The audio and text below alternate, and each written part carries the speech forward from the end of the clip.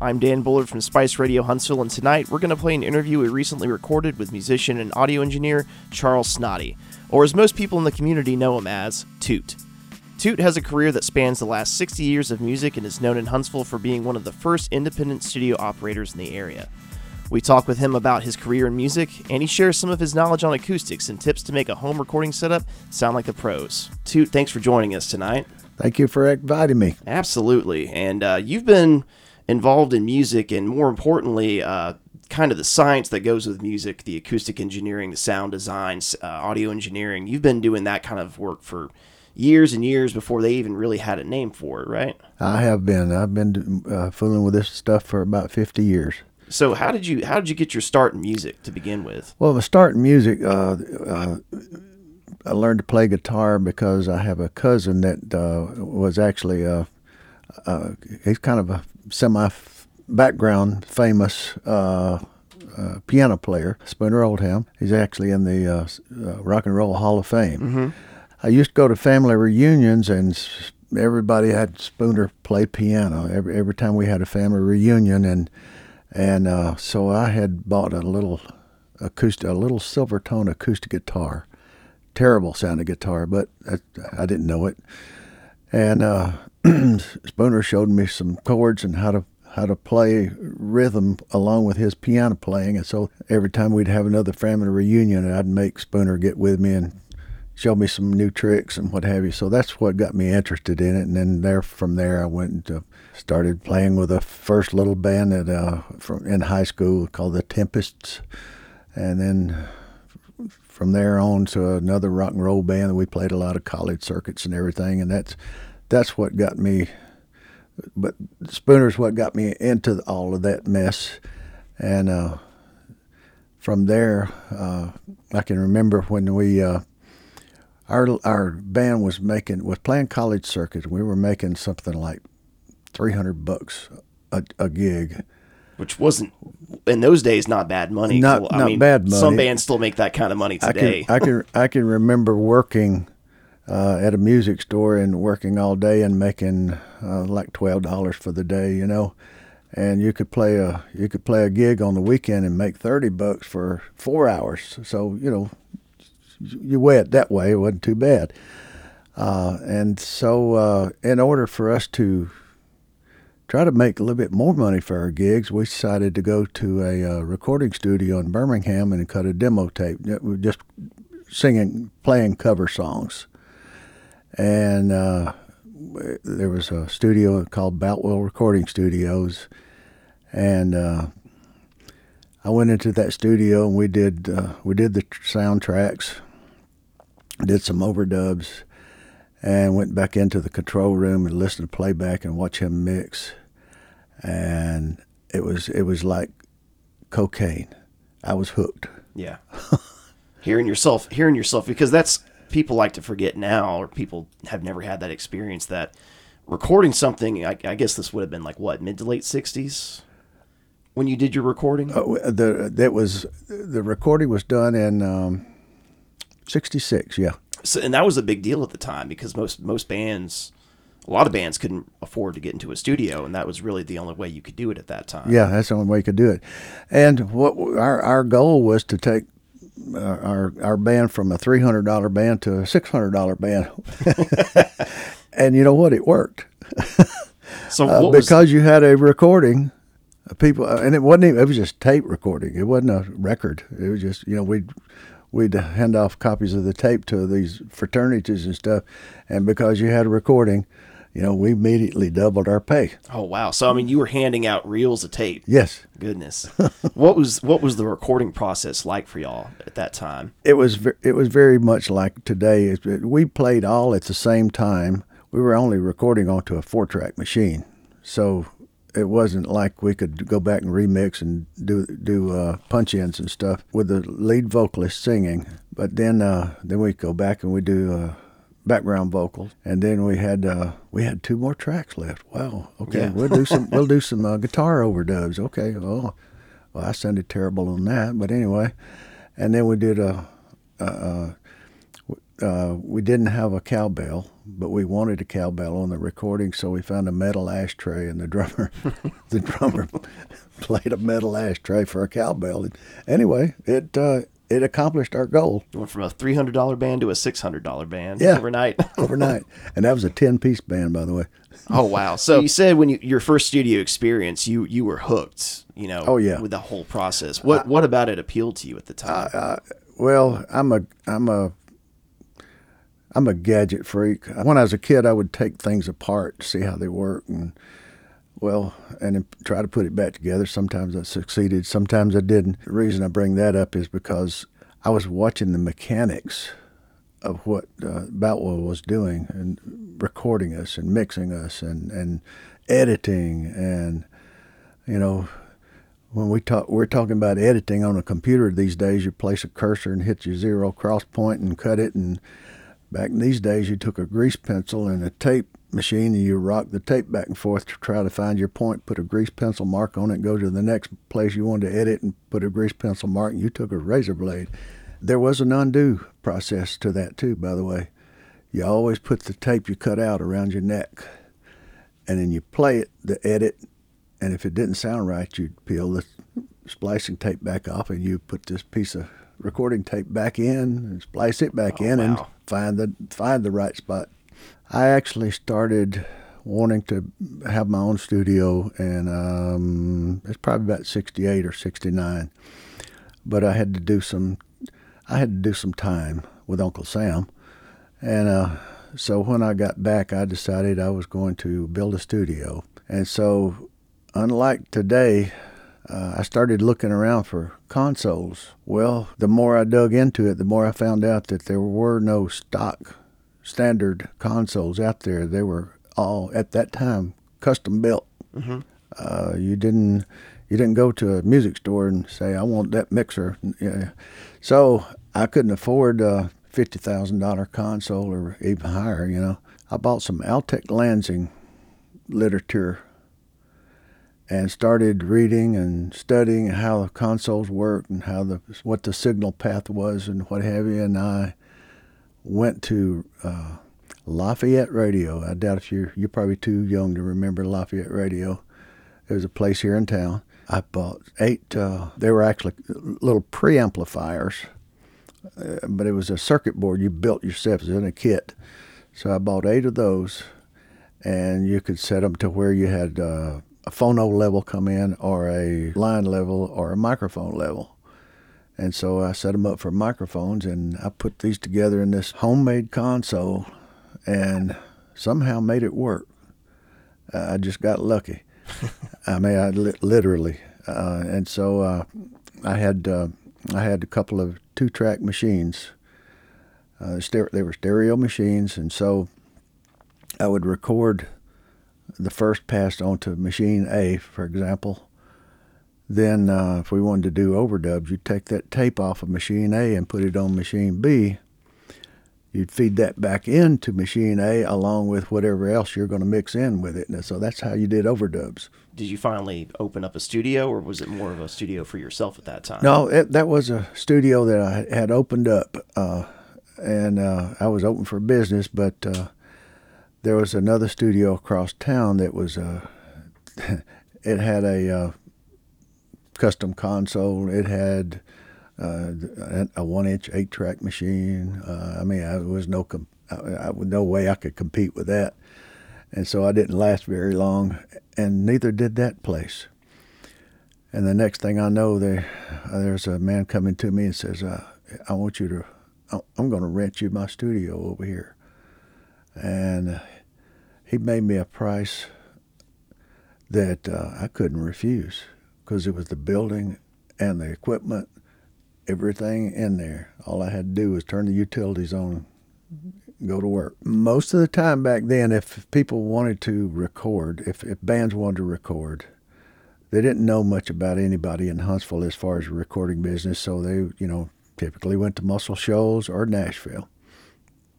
And so it was hard to get people to come in because they didn't know anything about you. I said, okay, well, you know what? I can write music and I can figure out how to get out and sell. So I started selling recording jingles, and that's how I survived. Over the years, I bet I've recorded 250 or 300 jingles. Oh, wow. Was it mostly for local use or just for all over the region, all over the country? Local use mostly. There was one regional thing that we did, but we didn't know that's what we were doing at the time we recorded it. There was an ad agency came in. They just wanted us to record this jingle. They gave us the lyrics, and I wrote the music to it, and brought in a friend of mine, Buddy Causey, to sing the vocals, and things sounded really good. And the next thing I know, I'm getting a call from Buddy, who had been out in Los Angeles, and he said, "Did you know that jingle is out in Los Angeles?" I said, "No, I didn't." Well, come to find out, this ad agency, I forget what they call it, they put together a package they could sell, and they were selling it all over the country. But they didn't tell us that when we were recording it. We thought it was one local dealer. What was your favorite jingle that you recorded? Did you have a personal favorite? Or was there's one personal favorite. Now, this hasn't been all that long. It was the late 80s. I did a jingle for Crestwood Hospital. They had their 25th anniversary, and they wanted a jingle, and I was working through an advertising agency, and so I wrote it and did a demo for it, and they liked the demo. Say, okay, now let's get the real thing done. Who are you going to use vocally? And I said, well, I'm going to use my friend Buddy Causey. They said, well, the hospital would like a celebrity on it. I said, well, I don't know any celebrities, you know. So they said, well, if you don't use Buddy Causey, who would be a good singer to do it? I said, well, the closest thing I can hear in my head would be Lee Greenwood. And so lo and behold, they booked Lee Greenwood to sing this thing, and I cut the music here, and I traveled to Nashville and put Lee Greenwood on it, and delivered it to Crestwood Hospital. So that was my favorite. And you're talking about when you walked into the control room, it was supposed to be Lee Greenwood and me and the engineer, and that was supposed to be it. Well, in comes the advertising agency with all of their people, a guy with a video camera from the Channel 19. Oh, no. And I was looking at Lee Greenwood's face, and I could see it building up. I said, oh, man, we're fixing to have a blow up. And but he did politely say, put the camera away. When we're finished with this, we'll do an interview. So that worked out pretty good. But the first pass through the jingle, it wasn't anything like what I wanted. I had sent him a demo so he could hear it and at least find out the phrasing, the words, and what have you. And it was terrible. And my finger was shaking when I was reaching over for the talkback button, thinking, this guy's going to eat my lunch when I tell him that it was bad. But you know what? He calmed down, and we worked for over 3 hours until he got it exactly the way I wanted it. And he didn't fuss, didn't raise Cain or anything. He was very nice. What was the name of the studio itself? The studio was called the Acoustic Loop Sound Lab. Oh, cool. Don't ask me where I came up with that. That's a cool name, though. That's better than a lot of the ones I've heard. Where were y'all at in town? Just out of curiosity. It was on Oster Drive, in a haunted building, by the way. At one time, it was a warehouse, and we cut several jingles in there. And later on, moved out of there, and I actually opened my own place with a real console and an 8-track machine. When did you get into doing acoustics? Did that come in with doing the studio work? That came in with doing the studio work. I did a lot of reading about acoustics. I did a lot of talking to other engineers, especially Ed Boutwell, the studio where we recorded our little recording. I became friends with Ed, and I would go down and pick his brain constantly. Most of the acoustic stuff was by necessity, and most of it was trial and error. But I did start reading about different kinds of acoustic materials. There are some expensive things you can do, and there's some cheap things you can do if you don't mind the way it looks. There are some, if you mind the way it looks, then you're going to have to go the expensive way. So for people who aren't really familiar with the science behind it, what are acoustics? Well, acoustics, best way for me to explain it, which I'm not a professor or anything, the best way for me to explain it is if you go into a room that has a lot of slick surfaces, especially slick surfaces facing each other, then you're going to have a lot of reverb in the room. The formula for that is the RT60. The RT60 is the amount of time it takes sound to decay by 60 decibels. When it reaches 60 decibels, you can't hear it. So reverb time of a room is RT60. So each room, when you walk into a room, if the RT60 seems long, then it's going to be a terrible recording space. So something like a big hall or a warehouse where you can hear a lot of echoing in the room, for lack of a better word. That's right. Gymnasium's perfect example. So, you see people walking into a room and they clap their hands. I'm not going to clap my hand because it'll drive you crazy. They clap their hands to see what the acoustics of the room are. Well, what that really means is they're trying to see if the room is reverberant or not, because acoustics is more than one frequency. It's more than one hand clap. So a small room, say a room that's 15 by 12 with a 9-foot ceiling, that's a small room for a control room. It's great for me, but the professional studios, they have huge control rooms, and there's a reason, because the small rooms have more of a possibility of building up low frequencies, and low frequencies in a control room or in a studio it'll muddy your sound terribly, and you don't realize it. All you realize is, wow, it's just not very bright. The recording's not very bright. Why? That's because you have such a buildup of low frequencies in a room, and the tape machine hears that. You hear it. Your ear hears it as like I'm listening to music with foam plugs in my ear. It's right. It's got a film over it. Well, that's the buildup of the low frequencies. What's your general theory on, you walk into a room the first time, what are you looking for first as far as trying to determine how to treat it acoustically? First thing I like to look at is the dimensions of the room. There are some dimension parameters for a control room, for example. There are certain ratios you need to follow so that every room's going to have standing waves in it. What is a standing wave for people who aren't standing familiar? Wave is where sound travels roughly, what I think is 1,130 feet per second. Yeah.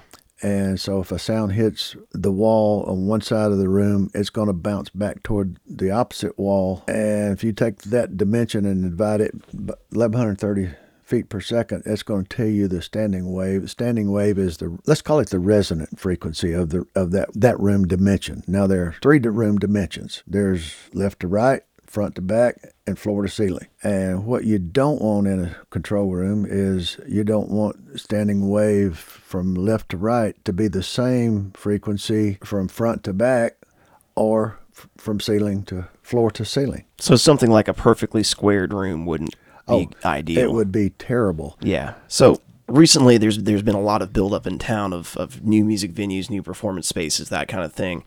And something I've noticed is that people tend to forget or can't afford or don't want to mess with treating the space acoustically. So if you've got a space that's all concrete and metal, it's not going to sound very good. What are some good, decently cheap ways and easy ways for people who aren't really experts on acoustics? What are some good ways to treat rooms like that? I got a book that every musician ought to own, because it gives you some practical, cheap ways to build acoustics for studios. The name of the book is How to Build a Small Budget Recording Studio from Scratch. I would say typically you can order these 2-inch thick panels off the internet it's a high density installation that absorb all frequencies, fairly evenly, but they're expensive. You can go to a local insulation contractor or wholesale place and buy 2-inch thick Owens Corning. It's type 703. That's 3-pound density. It's high density, and it's the same stuff that these expensive panels are made out of. And the panels are about around $1 a square foot. They're just not as pretty. They're not pretty at all because it's just raw insulation. So now you got to come up with something, burlap or some kind of a cloth to put over it. But it doesn't need to be a sheen cloth. It's got to be porous, so that the sound can get through the cloth into the insulation. One of the things that I highly recommend when people are putting panels on the wall, they're wanting to absorb as much sound as they can, right? Yeah. Well, okay, a 2-foot by 4-foot panel will only absorb so much sound if you stick it on the wall. Why not stand it off the wall 2 inches so that the sound will go through and bounce back off the wall and catch the backside of this panel? Interesting. So you double your space, or double your absorption on certain frequencies. But anyway, that's you can build your own panels like that. There's some tricks like you want to sit at your console and have somebody take a mirror. You got your speakers on the stands there. You want to have somebody take a mirror and hold it on the wall over here. When you're sitting at the console and you're watching that mirror, and when you see in that mirror, you see that speaker right there, you want to put a panel right there because that's the first reflection. And then you do the same thing for the other speaker. Little tricks like that you wouldn't think about. You wouldn't think, okay, I'm going to put a panel right here in the middle wall because I like the way it looks. Oh, well, no, why don't you put a panel on the wall where it sees that mirror sees the first reflection? Now you've really done something. First reflection meaning sound comes out of that speaker, and then it takes a little time, not much, but a little time to travel over and hit that wall. That's the first reflection. Then you want to look at, do the math of the speed of sound versus the dimension of the room. You want to find what the standing waves are, and you want to concentrate on building something or placing something that will absorb the most amount of those standing waves. So something like a bass trap for low end. Bass trap, that's exactly right. Sound builds up in the corners. You could be playing a piece of music on those monitors there, and if you stick your head in the corner back here, you'll just hear a bass build up. Right. Well, that's where it gathers. That's one of the places it gathers, and so you put traps in the corners. Traps meaning you can buy preformed bass traps that are just foam in a triangular shape, or you can actually take some Owens Corning panels and put them in a frame and put them at an angle in the corner, and it'll suck up that bass. Every time you suck up some more bass, you're going to find that your room and your speakers sound a little tighter. Then if you're sitting at a place like I'm sitting right now, if you are playing music and I sit back here against the wall, I hear more bass than you'll hear sitting at the console. Right. So you want to kind of try to trap the bass on the rear wall, things like that. By the same token, you don't want to put too much absorption in a room, because if you do that, it sucks all the life out of your recordings. I just had one more question for you. Your nickname, Toot, where does that come from?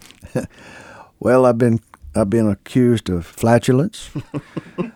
In the 80s, people were tooting cocaine, so everybody thought I was a drug dealer.